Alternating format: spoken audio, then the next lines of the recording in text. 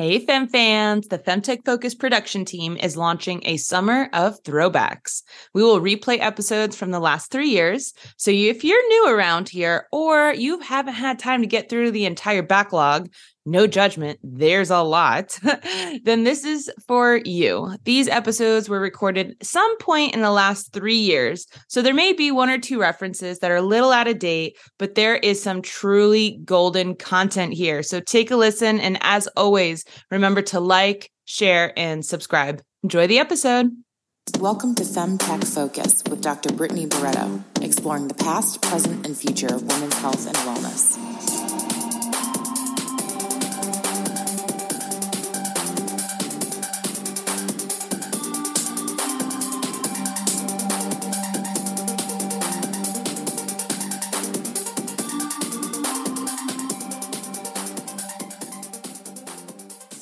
Welcome to the Femtech Focus podcast, where we have meaningful and provocative conversations with femtech experts. These academics, doctors, and innovators tell us about the past, present, and future of women's health and wellness. I'm your host, Dr. Brittany Barretto, and today we interview Dr. Rupan Gill, co-founder and executive director of Vitala Global Foundation.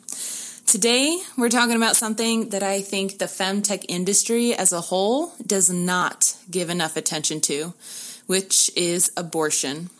I've been very open about my opinion and experience with abortion on the show, so this interview meant a lot to me. Vitala Global has a heart for addressing stigmatized sexual and reproductive health topics such as safe, comprehensive abortion care and family planning. They strive to empower women and girls living in settings where they face disproportionate barriers to accessing sexual and reproductive health tools and services. Did you know 1 in 3 women in the world will have an abortion? 1 in 3 women in the world, y'all. And yet we don't talk about it. That's insane to me.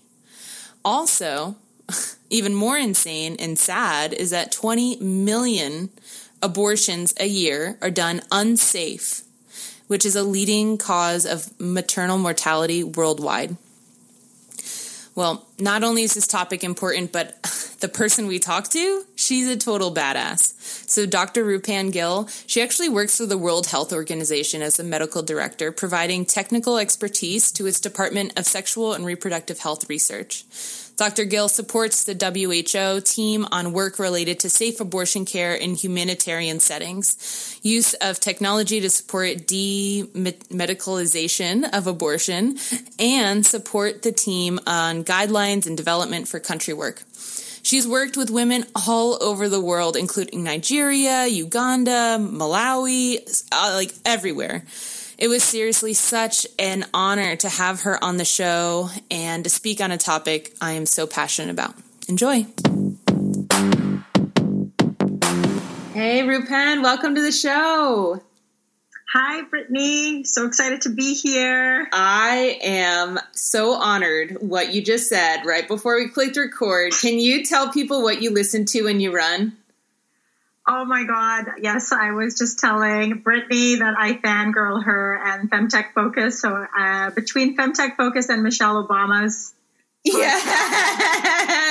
Yeah. I just want to take a moment and tell you how good I feel to be in the playlist with Michelle Obama. That's amazing. Oh my gosh. Yeah. It just motivates me. It's like a ritual every week. It's like, okay, got to get my Femtech Focus podcast in and my Michelle Obama podcast in. Oh my God. It's amazing. Brittany Barretto and Michelle Obama. Oh, Michelle, please reach out to me. I want to be your friend. Well, that is seriously so kind of you, because I honestly am just a lady who likes to say vulva and fight for women's rights, and so here I am just recording. You now know the secret sauce. It's just me on Zoom. So, listeners, I like you to think that this is professional. It's totally professional, but also you can grassroots anything, y'all. Totally. Well, but there are a lot of things in common between you and Michelle. Really? Obama. Yeah. I mean, the things that we talk about, like she has one episode that's all about women's health. Yeah. And all about how we need to talk more about women's health and menopause and periods and our menstrual cycles. And she's also this badass reproductive health and women's all women stuff activist. She would love this show. She would love this show then. Yeah, I think so. Well, you know, our listeners love to learn about our guests and their background. So why don't we kick off our interview with you telling us where you're from, what did you study, you know, what's happened, and how did you end up here working in women's health? Yeah, awesome. So basically I'm an obstetrician gynecologist, a Canadian, born and raised here, but I am actually of East Indian descent, first generation immigrant, was brought up actually in a really small town in Ontario in Canada. You could say it's rural, and, you know, went to an all girls school and grew up in a household that basically we didn't really talk much about sexual and reproductive health. And particularly because of my background as well, being an East Indian background, it's very taboo to talk about sex and talk about reproductive health. And then even more so to talk about abortion and contraception. Yeah. Interestingly, I'm trained as an obstetrician gynecologist, but I also, on top of that, I'm subspecialized in family planning. So that involves complex contraception and abortion care. And I think my parents, you know, it's very interesting because they probably, I mean, we don't really sit around the dinner table really talking about what I do day to day. Even for Vitala, like I showed them the website and they're like, wow, this is great. But like, I think they're like, let's not talk anymore about it though. Like that's enough. Exactly. They're like, we're very proud of you. Yeah. And then, you know, we talk about something else. So interestingly, yeah, so I did my training in obstetrics and gynecology in Canada and then pursued a 2-year subspecialty in family planning. And I do want to give a shout out to this family planning fellowship because I was the first Canadian fellow to go through it, but it's actually an American-based fellowship. So a lot of my co-fellows, and now it's become an accredited fellowship in the U.S., and some of my dearest friends are abortion providers and family planning providers in the U.S. fighting the good fight. So I just had to give them a shout out. Yes, shout out to y'all. I actually am very vocal, especially recently, because I've been in the femtech industry long enough now that I'm actually pretty pissed off that I haven't seen any panels on abortion. And I'm like, okay, y'all, like we're all edgy and stuff and talk about sexual wellness and vulvas. And we're all like, we don't care if you don't like it. Women's health matters. And I'm like, well, where's the abortion panel? Because that needs innovating, let me tell you. All right. So anyways, yes, I hope we can talk more about that. But it's something I'm very passionate about. Oh my God. And I love that you just said that. Now I'm like fangirl crushing on you even more. Like, honestly, even, I was like, there is such a need to talk. And that's why I'm so excited to be here today to talk about this. But yeah, so I grew up in Ontario. I did my training all around Canada. I did my master's of public health and global health and population at Harvard. You know, I grew up in a household that was very female strong. Like my mom, you know, my parents are in business. And I think that we grew up with that whole like business mentality that now has led me into this like sort of startup, not-for-profit, like leading my own thing, which has been really, really interesting. I've also, so did all the training, but my trajectory, or how I would say I would describe myself, is that I'm, you know, an innovator, a clinician, and a researcher. And so I've spent a lot, my spirit is a bit free because I do love working and traveling around in many places. So I've done a lot of things in global context, very focused on sexual and reproductive health and rights in places like Uganda, Malawi, Lesotho, Tanzania. And most recently, after I finished my fellowship training in the last couple of years, I spent time with Médecins Sans Frontières, Doctors Without Borders, as an emergency field obstetrician in Nigeria. And then most recently, I actually was in Yemen since January 2020 and just got back in June, was stuck there because of COVID. Wow. Yeah, so that's a whole thing we can talk about as well. And it's another hat I wear. So I have my Vitala hat, but my MSF hat is a big one too, because now I've most recently taken a position with MSF France, their France section, to be their women's health advisor for OBGYN. Wow, dude, you're a big deal. I knew you were a big deal coming into this episode, but yeah. Wow. Yeah, no, but it's all interconnected. I hope, like, as I share my stories that it makes sense, because sometimes I'm like, you know, I wear these multiple hats, but they are all interconnected because and I feel like they're interconnected in what we're doing with Vitala, with the abortion piece and the global health and the challenging contexts. And then the other piece, I guess, about my story is that when I did my first mission with MSF, I moved to Geneva and I was working with the WHO as medical officer with them for a year. Wow. And that was with their Department of Sexual and Reproductive Health Research, Preventing Unsafe Abortion team. And and then while I was there, I decided that I needed to be back in the field. I wanted to be with that's why I went to Yemen. I wanted to do my own thing too. Like I was like, I need to get on my own 2 feet, and I wanted to start my own thing, which I hope I'll get into that a little bit more of how Vitala's seed started to percolate. Yeah. But, do you think that WHO, the World Health Organization, is kind of like a theoretical, it's like policy, theoretical thinking about it type of thing, less in the trenches? So yes and no, because it's so interesting. Like I feel from headquarters standpoint, yes, because you are, in Geneva, that's where I was in the headquarters in Geneva. So it is like more the policy and developing the norms and standards, developing the guidelines, bringing the evidence together. But then when you go to the country offices, that's where you feel like there is a little bit more of the sort of nitty gritty in the trenches. Yeah. But again, it's not like MSF. MSF is like that you're in the trenches. Yeah, no borders. Exactly. No borders. Exactly. Wow. Yeah. So when did you start Vitala? What's that story like? Yeah. So Vitala stories, it's interesting because it's been an evolution, and it's organically growing. Now the organization Vitala itself was incorporated just in May of 2020, but its inception and the whole story started in 2016. Yeah. So when I was doing my fellowship in Vancouver, that's where I did my fellowship in family planning. As part of that 2 years of training, you get X amount of money. You actually, their whole premise is to train you to be an academic family planning practitioner. And so you get funding to run your own massive research study. And I was super curious at that time. And I think in the last decade, I've always been very curious in my research, and the way I do the research is to really understand what is it that women and girls need, particularly when they need to access sexual reproductive health services, but more so, especially on areas that are stigmatized, like abortion, family planning.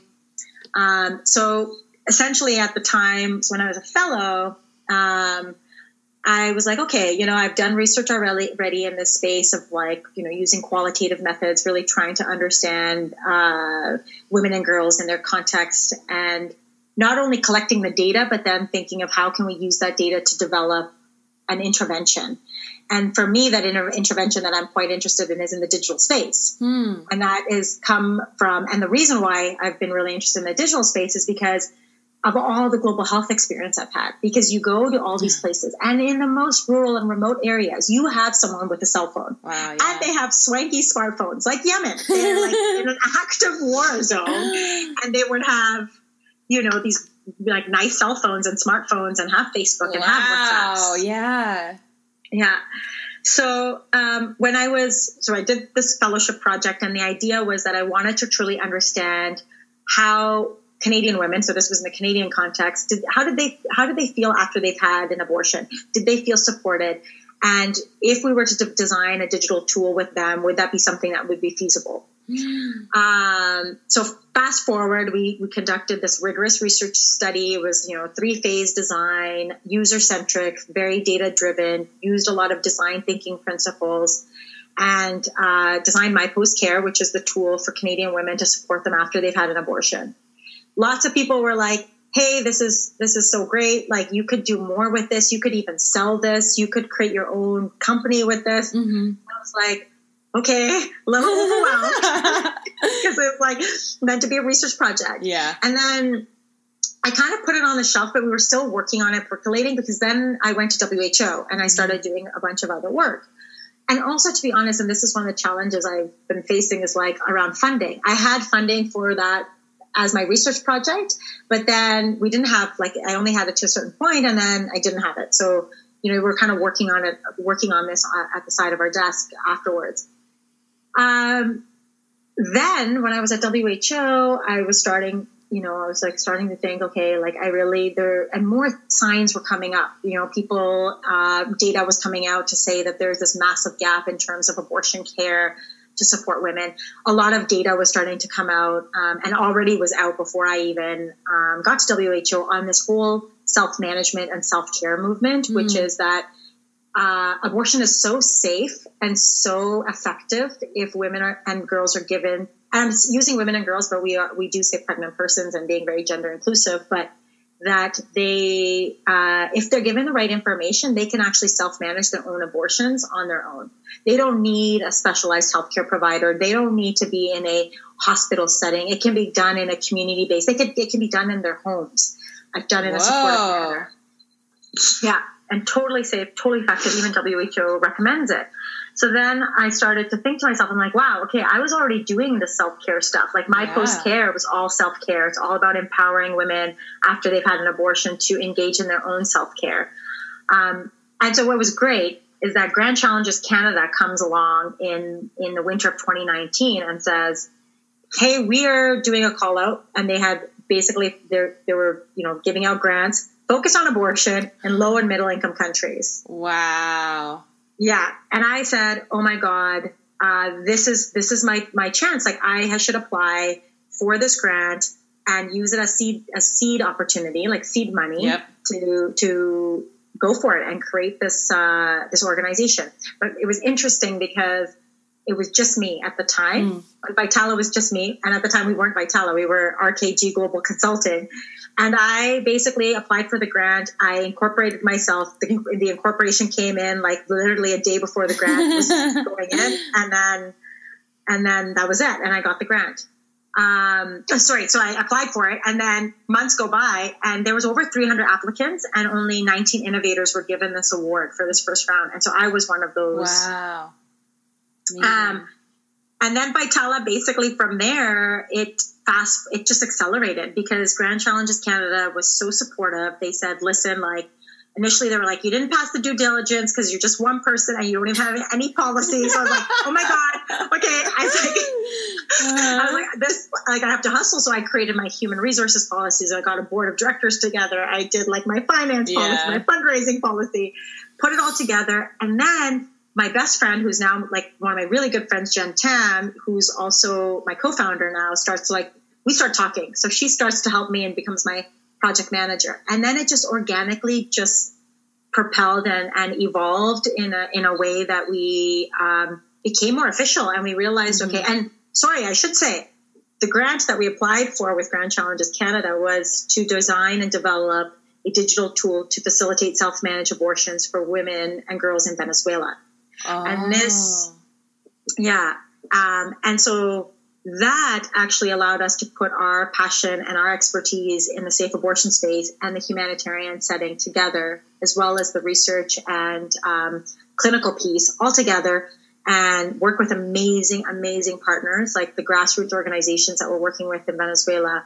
And so we essentially are now basically like a design thinking organization that is multidisciplinary, that co-designs these digital solutions to support individuals in these challenging contexts to self-manage their own abortions and family planning needs. I am seriously so honored you're on the show. And wow, this is really, really important work. I have a lot of questions. Yes. So, and I always imagine if I have a lot of questions, I bet my listeners do too. So my first question is, what is a self-managed abortion? So when I think abortion, I had an abortion, so I always think of what I had, right? And so maybe people have paradigms of their experiences too. So can you talk to us about the different types and what is self-managed? Yeah, for sure. Thank you for sharing that, Brittany. Most women have had them, and yes. I am here to tell you on this international podcast, like I made a choice, and I love it. And also, I was going to say that honestly, like it's so fascinating because some people don't realize it, but when I share stats and I say, listen, people, 1 in 3 women have an abortion in their lifetime. Yeah. 1 in 4 women have a miscarriage. These things, like, we need to talk about them. We need to kind of bring it up. And that's why Vitala was started, right? And it's ridiculous because to me, I think, and for us now as an organization, we're like, it is such a preventable it's so preventable in the terms that we have this amazing technology that people can use, yet it's one of the leading causes of maternal mortality in the world. Yes. Yeah. And it probably, you're the expert, but I'm assuming it probably has something to do with us not talking about it. The fact that it is shocking, if I talk about my period on this, people are a little uncomfortable. But if I talk about I had an abortion at 22, people are like, oh, she said that. And it's like, 1 in 3 women, 1 in 3 women. Yeah. And 22,000 women die per year from an unsafe abortion. Wow. So we are very lucky that we got to talk about it. We got to talk about it. Yeah. We got to talk about it. Totally. But sorry. So just to come back to your question about self-managed abortion. So what self-managed abortion looks like is that, first of all, I should be very clear that it's about self-managed medication abortion. So it's with the pills. And it can be and the pill there's 2 pills. There's mifepristone and misoprostol. And then in some settings where you don't have mifepristone, the alternative is with misoprostol alone. The effectiveness of doing it on taking the pill, it's like almost 100% if you do the combination with mifepristone and misoprostol. And essentially when we talk about self-management, it's that we are saying that an individual who's seeking abortion can actually self-assess for her own eligibility, meaning that she can assess that her gestation, like she's the weeks pregnant that she is eligible for a medication abortion, along with assessing that she doesn't have any reason to not be able to take the pills, and that she can then self-administer the pills on her own. And just does not need to be done in front of a doctor. It does not need to be done in a specialized healthcare facility. She can do it in the comfort of her home with the support person of her choice. And then finally, it would be that she can actually assess for the success of the success of the abortion on her own as well. Yeah. But throughout this, underlying the whole thing is that individual needs to have the correct information. Yeah. That information can be provided by abortion hotlines. It can be provided by a community health worker. It can be provided by a midwife or a nurse in many of these sort of low resource settings. But the individual herself doesn't need to be in a hospitalized situation. Yes. So she can actually go through the entire process. Yeah. So the pill, how pregnant can you be and still take it? Like, is there a line where you can't take the pill anymore? What a great question, Brittany. This is like something we, in the abortion community, we discuss. So no, people are doing, with mifepristone and misoprostol, you can do it at any gestational age. However, what I will say is that, and just to be very, very clear, is that it's all about sort of the evidence that we have in terms of, how effective and safe it is. So as someone is more pregnant, it does lead to a little bit higher complications, and that it may not be as successful. Yeah. Whereas so the evidence, and when we actually recommend it, and also when it's recommended as per the WHO, it's up to 10 weeks, because that's what the evidence tells us. And now in the abortion community, there are more people and amazing researchers that are doing the work, and actually, because we need the data to say doing it in the second trimester is okay. It's also safe and effective. And some people want that. They still want to be able to do it in the comfort of their own homes. Yeah. Because the alternative to the pill, so let's say second trimester, current data is out. We don't know yet, right? So we're thinking this individual pregnant person needs to go in somewhere. So what is that abortion called? That kind? Right. So if you say, because there's so many reasons why a woman also needs an abortion, because it might be that the baby has some anomalies, or there's, or it's for choice that she wants the abortion. If it's after the first trimester, so sort of after 12 weeks, again, you can do it with mifepristone and misoprostol, but we also can do it by manual vacuum aspiration.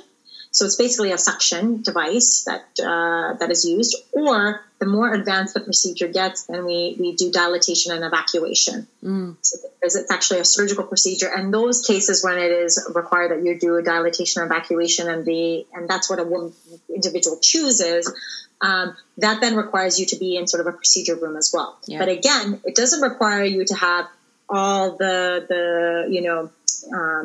general anesthetic and all that kind of stuff. It can actually be done with conscious sedation, and again, in a very sort of minimally invasive way. Got it. Yeah. So you said 1 in 3. Let's talk some statistics here. Sure. So 1 in 3 women, is that a U.S. number, have had an abortion? Or is that worldwide? That's worldwide. Worldwide. Wow. All right. So 1 in 3 women. Do you know the total number that is, or like how many is that a day, or however, like? I know, that's actually such a great question. I actually don't know, but it would be like per day. I would have to look into it. But yeah. I mean, I can say from my own personal experience, when I was training to be, and I even as a provider, both in the Canadian context and then also in these humanitarian settings. So for example, when I was doing my training, we would have in the abortion clinic, you have about 10 to 12 people coming every day for an abortion. But that is based on us being able to accommodate for them, right? So there's a lot more people who need it. And I will share, and I will say with COVID-19, there was actually a really nice modeling study that Guttmacher came out with, saying that if we have even a 10% decrease in abortion-related care because of we don't do it because of COVID-19, it could lead to 3 million more abortions that are needed. Wow. Yeah. So it's so it's a necessary procedure. It's happening a lot. This is not, why Venezuela? What is it about that country that needs support in this way? Yeah, such awesome. I just love your questions so much. Okay. They're genuine, listeners. We have a set of questions. I have not asked most of them. These are genuine questions. No, it's great. So, I mean, there's 2 pieces to this. So the one piece was why Venezuela. First of all, it was more of a personal thing in the sense that when I was at the WHO and I was applying for the Grand Challenges grant, and I wanted to go and go on it on my own and actually do something that's in a humanitarian setting related to abortion. I was so lucky because I was connected to friends and colleagues that came to me and they were like, hey, we know you did this work in Canada. How about we partner together? And particularly, like I had a dear friend and colleague from IPAS, which is a great organization that does abortion-related work. And she came to me and then connected me to International Planned Parenthood Federation, Western Hemisphere region. And so then I got connected to the SRHR, or Sexual Reproductive Health Organization in Venezuela, who then said, yeah, we want to work with you. We really love your idea. And we also thought, okay, why Venezuela? Well, first of all, there wasn't very much data coming out of there.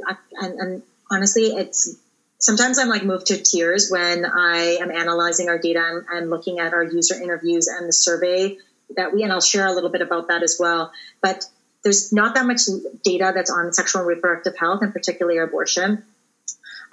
It's one of the highly restrictive settings, meaning that the abortion is illegal, but only to save the woman's life. There's a complex humanitarian emergency that's occurring there that is leading many women to seek unsafe abortions, which we found also is, in our data, it's still, so 30% of our respondents had an abortion in Venezuela. And then of those, still 20% used some sort of an unsafe method. Despite the fact that there is misoprostol available in Venezuela.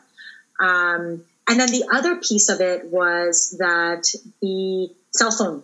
So we know, like in Latin America from our data when we were doing sort of a background landscape analysis, that there is a high, a lot of people use a smartphone and a lot of people use WhatsApp and Facebook. So we had to think, okay, if we're going to design a digital tool, we should do it in a place that we also know that it will be feasible just from a digital health standpoint.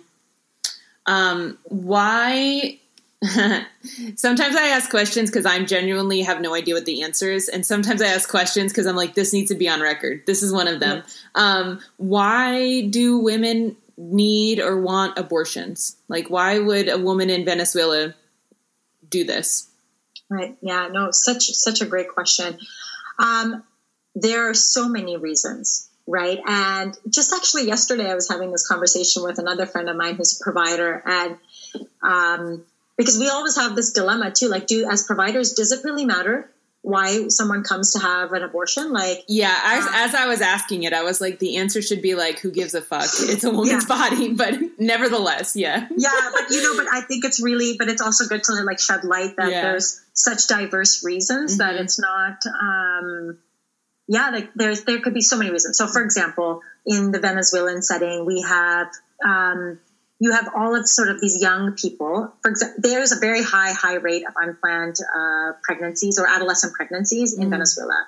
And then on top of that, when you layer on the economic crisis, like they don't have, since between 2012 and 2017, their number of contraceptives decreased by 92%. What? In the country because of the economic crisis and all these things. Oh my God. Exactly. So one reason is that they don't have access to contraception, and so they get pregnant and then they need to have an abortion. You could have another circumstance where they've already had a pregnancy before and they don't want to have a second pregnancy. They're in school and they're like, I don't want to be pregnant right now, and I want to continue with my schooling. You could have some people that come because they have a pregnancy that's not healthy. There's a fetal anomaly or something like this. And what I mean by fetal anomaly, just for the listeners, is like, things that basically that would be wrong with the baby. And then there's just like a whole host of other reasons that,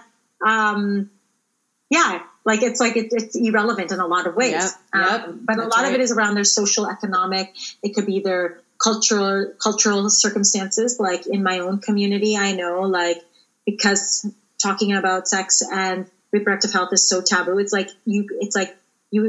We can't even say or talk about the fact that in our community, people are having sex before marriage. Yeah. So sometimes like a woman will get pregnant and she's young and she needs to have the abortion and her family can't find out about it. Right. So there's so many reasons. That's right. And there's a lot of data, and there's a lot like the people in my community, like the abortion community that I have so much respect for, that are researchers in this space, have really looked at that and especially in the US, why women make the decisions that they do. Well, you just said there's so many reasons. It's very diverse. But what I did not hear you say is that it's a convenient and great way to have birth control.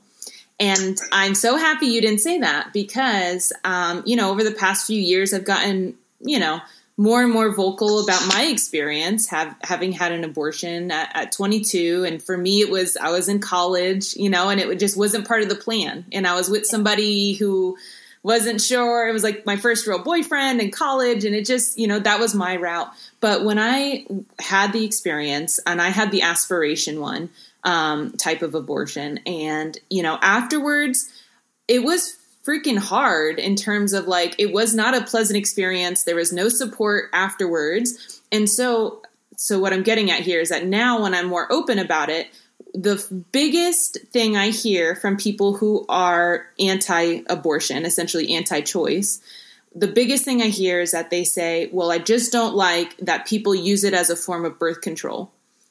And I want to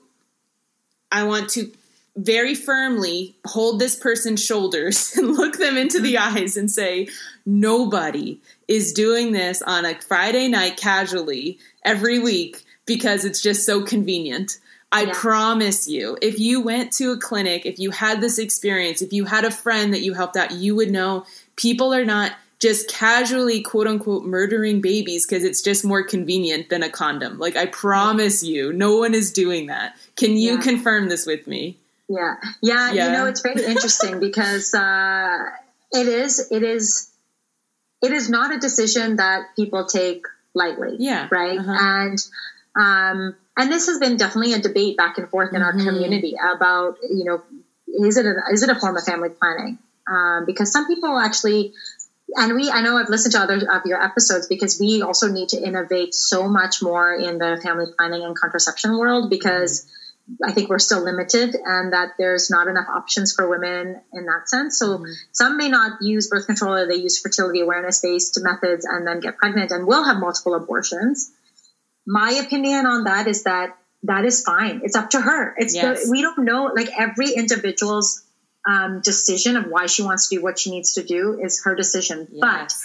But I will say that it's definitely not a decision that's light. And I also think that because I work in two different contexts, and I see the implications of the stigma around abortion in places like Venezuela, and many places in Africa I've worked, in places like Yemen. No woman should die from an unsafe abortion in this day and age. And then when people do say, oh, well, it could be like a birth control, like, for example, in Venezuela, because of the restrictive law, and actually we have good data to support that, though in places where you have more restrictive laws, it actually doesn't mean that people have less abortions. Because there's that assumption, if we have a restrictive law, then people will have less abortions. It's not that they have less abortions. They still have them, but they are put in a situation where they have to do them unsafely or in a clandestine manner. Yeah. Sorry, go ahead. What are some of the forms of unsafe abortion, right? I hear this, like, horrible thing about hangers. Like, is that real? Because sometimes I talk about things that I'm like, oh, this is a paradigm. And then the person tells me that's not real. So hangers, and like, what are other ways that women are doing this? No, it is still, people are in a lot of these settings. Like, I mean, if I have stories, when I think about my experiences when I was in northern Nigeria, when you have patients coming in with septic abortions, that they've put some sort of instrument up into the cervix and into the uterus, or because they're so desperate to end the pregnancy. Yeah. Other things like in Venezuela, for example, it could be teas and herbs and mulch, cinnamon, just all of these sort of traditional types of methods.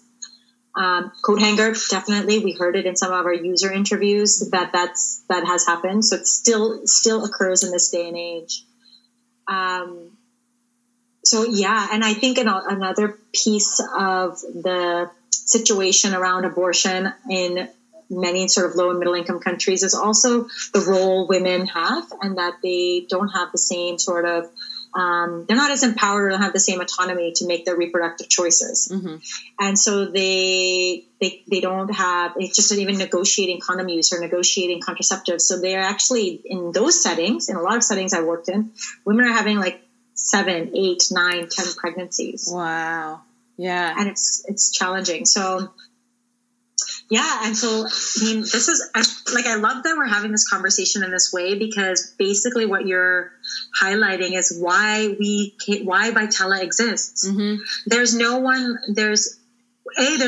like us that's doing this type of work, because we've chosen difficult places and a difficult topic, but we're trying to do it in a space that is merging the activism and the academia and the corporate, not corporate, but like, the femtech space. Like, we're trying to bridge all of that together and say, we can do this in this space so that we can like actually normalize the conversation and it not be just for the activists to talk about. Yeah. So what are some ways for women to have self-care around this family planning option? What are strategic ways? Because I didn't experience any, right? And there's no other resources out there. So what are some ways that you're helping women? Yeah, no, it's So I loved what you said about, because it just reinforced again, a lot of what we've been hearing from people around, not only in Canada, but everywhere. And I've had so many people now that they know that I do this work. Like, I'll have a coffee with someone and they just like tell me their story. Mm-hmm. And I'm like, wow, it is so important that we are actually doing this, that we're doing this work with Vitala, which is essentially developing tools to support them through their journey. Mm-hmm. And everybody, like we hear from, says that like women need to be reassured in the moment of an abortion. They want to be able to talk to someone who's informed. They want to be able to ask questions and hear advice. They want to basically not feel isolated and feel guilt. And that came up a lot for us when we developed My Post Care, and now what we're developing for Venezuela. So in terms of what types of ways that we can facilitate self-management or self-care, Vitala is doing it in the way that we're co-designing this digital tool. So in Venezuela, we're actually developing a mobile app that we hope will also integrate a WhatsApp chatbot AI type platform that acts like a coach. And that coach will take you through the entire process from assessing yourself, if you are eligible, to assessing completion of the abortion, successful completion. And then through that, we also provide these notifications that essentially say like, hey, we're here for you. And this is what you can do if you're having a lot of pain. And this is what you can do if you have this amount of bleeding, and kind of educating as well as we're providing the support. And then My Post Care does the same. So My Post Care is a digital web-based platform that we designed that includes like an emotional support tool, contraception tool. It includes a sexual health piece to it, post-procedure signs and symptoms, and automatic email notifications that individuals receive, which also is about supporting them through the journey. And it's about, they're timed 1 month after their procedure, so that and actually our data from those studies are published in two parts of the study have already been published. And a lot of people said it kept them out of the emergency department when they used My Post Care. They did it with their partners. They went through the entire website. They couldn't believe that a digital tool was like a rock for them after they had an abortion. Yes. And then so Vitala is doing this work, and we're trying to innovate in the space of creating support tools. But I will also say, like, there are other organizations that I have immense respect for that are doing this work as well. And we're just another tool in this toolkit. Yep. So we have Women on Web. So they do a lot in terms of providing abortion advice online, and they're more of a service provider in the sense that they will send the pills directly by mail. There's places in the Access Aid in the US does this. We have there's a program in the US called CARE. I'm pretty certain it's CARE, and they do abortion pill delivery. There's telehealth methods. A lot of telehealth that's happening now in the US, especially after COVID. So all these restrictions that were there before are now being removed. Telehealth in the UK, telehealth in Australia. And then Women Help Women is another organization as well that is doing this work as well. So there's a lot of online virtual health stuff happening to really help and support and facilitate so that women can access care no matter where they are. Yeah. Well, with my experience, I felt like I had the access to get it done, but I didn't have the support beforehand or afterwards, right? The emotional support, because I didn't want to talk to about it. I told my mom and my partner at the time, and that was essentially it. And I didn't even know what are the things I should be considering, beforehand. And then I actually had this paradigm that when you have an abortion, you regret it for the rest of your life, because that's what I always saw in movies and shows. So I was like, am I ready to carry this burden for the rest of my life, that I'm going to be sad about this unborn child? And then, afterwards I felt guilt because I never manifested that shame. And where I've come to is I looked at all the data, right? I'm a scientist, even back then. I looked at all the data and I said, this is the best choice for my life. And you know what? That's just my experience, that I haven't carried around a bunch of guilt and shame, and I shouldn't have guilt and shame about not feeling guilty and shamed, Totally. Yeah. No. Yeah. And, and the more that I hear about it, that's what actually gets me up in the morning. 'Cause I'm like, we are doing something that other people have not done. Yeah. And there is a space here and it's very interesting because I think people haven't done it because it doesn't, because I sometimes reflect on this and it's like, oh, maybe it's not as sexy, because it's emotional support after abortion. But honestly, I think it's sexy. So it's because when you hear the stories and you see the implications of the lack of support. And I also think by proxy, if we work in this space and we start talking about it, it will also, we ultimately want to do this. Our vision is that we take it out of this space of stigma, that it becomes normalized, that it's like abortion is just like other things that women have to, like, that they need, that they go through, right, in their lifetime. Yep. Yeah. Oh my gosh. Thank you so much for the work you do. I can obviously talk to you for a long time. And thank you for, just having this really authentic conversation with me. I know our listeners always appreciate it when it's just real talk, right? Totally.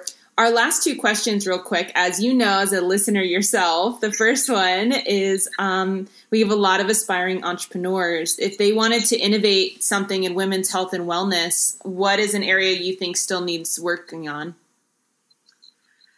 So, well, it's, I think more investment and commitment towards these types of stigmatized issues. Mm-hmm. So particularly comprehensive abortion care. And also, because we didn't really get into it, because this is another area that we're working on, is the early pregnancy loss side. So the miscarriage management.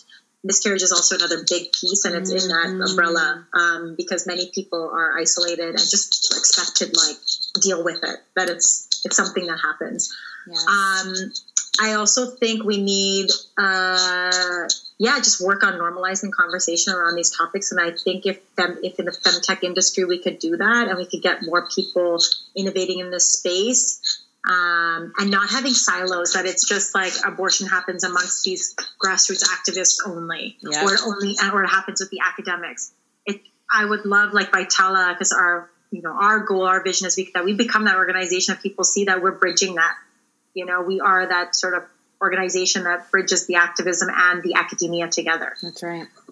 I love it.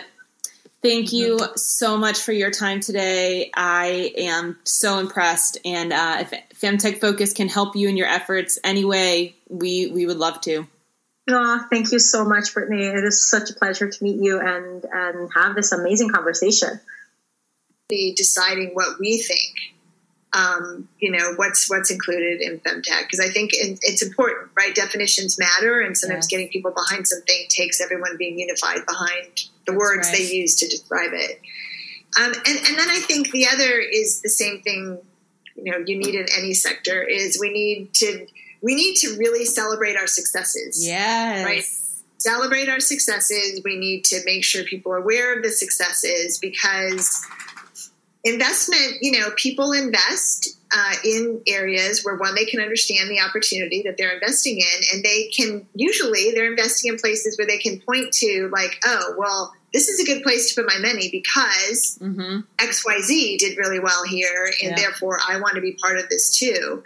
And that only happens if we got to scream it on the mountaintops. Like, anytime there's a success, we got to be vocal about it. We got to make sure we get that information out there. And right now, this is a great forum. Obviously, for that, we need more forums for people to be able to talk about it. And then for someone who's doing research to be able to aggregate the information and say, totally. I can point to the, wonderful successes, and this is why investors should be putting their money here. That's right. Yeah, I love it. I think, we're creating a list, and we're going to publish it somewhere, and it's going to be living and breathing, and it's going to grow. But wonder if there's also this opportunity for doing a little bit of history research where we look at who were those investors of these exited companies, and then approaching them and saying, can you write a blog?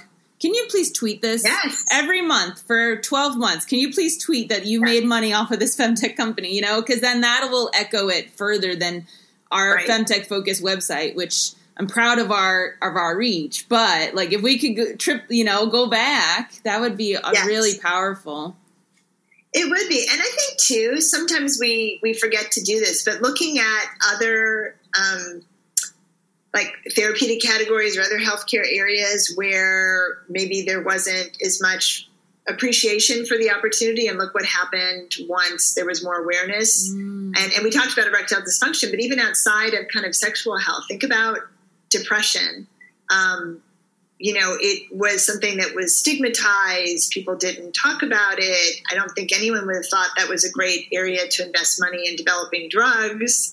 And Prozac comes to market and completely changed the landscape. Wow. It destigmatized the disorder. It kind of raised awareness for, wow, this is an important therapeutic area. And it also created a whole industry around pharmaceutical companies developing drugs that acted on the brain to deal with this condition. So I think sometimes too, we got to point to some of these other areas where there are a lot of examples where people didn't appreciate the number of patients that there were, or that people would take a drug for something, or that people would use an app for something. But then it becomes available and look what happened. So I think also maybe pointing out some of these examples can be helpful to people that may not be thinking of it in that context. You know what I think we need? We need a Netflix documentary. Because everyone's home right now and they're watching on the Netflix. If everyone in the world can watch Tiger King, we can make a femtech documentary and change the hearts and minds of everyone regarding women's health and wellness. That's what we need. Netflix, call me. Yeah, call now. Call now. Man, that is what we need. I'm going to put my marketing team on it. They're going to be like, oh my God. I also told them I want a book, so we're going to do all the things. Oh man, Sabrina, this has been seriously so fun. You're amazing. You're changing women's lives. You're saving women's lives. And, you know, you are a success in femtech, and we're gonna shout it. So thank you so much for your time today. Thank you. Oh my gosh, thank you so much. What a great forum, and I really enjoyed it. Thank you for listening to my interview with Dr. Rupan Gill, co-founder and executive director of Vitala Global Foundation. FemFans, as I was preparing for this interview, my excitement grew and grew, knowing we had a World Health Organization medical officer coming on our show to share her innovative solution for restoring balance for women's health equality. Obviously, that's what we're here for. Femtech is here. Femtech exists because we are fighting and championing women's health equality. If you think that what we're working on is important, then please consider donating. We are a nonprofit, and there is a donate tab on our website. If you want to continue to hear our episodes and you want to continue to fight for women's health equality, then please consider donating. All right. If you also, by the way, if you want to meet me in a chat version, at least on Tuesday nights, we have a podcast listening party every Tuesday at 7 p.m. Eastern, 4 p.m. Pacific. We listen to a podcast, and myself and my co-founder, Dr. Julie Hakeem, are on live chatting with you. We've done it a few times, and it's so fun. So we're deciding to do it every Tuesday now. You can register for the event. It's free. It's through our website. Register there, femtechfocus.org. Do me a favor, share this show with a friend. Tell the people in your life that, you know, abortion shouldn't be that taboo. There are many, many millions of women getting them every year, and many are dying because it is inaccessible to them to have a safe one.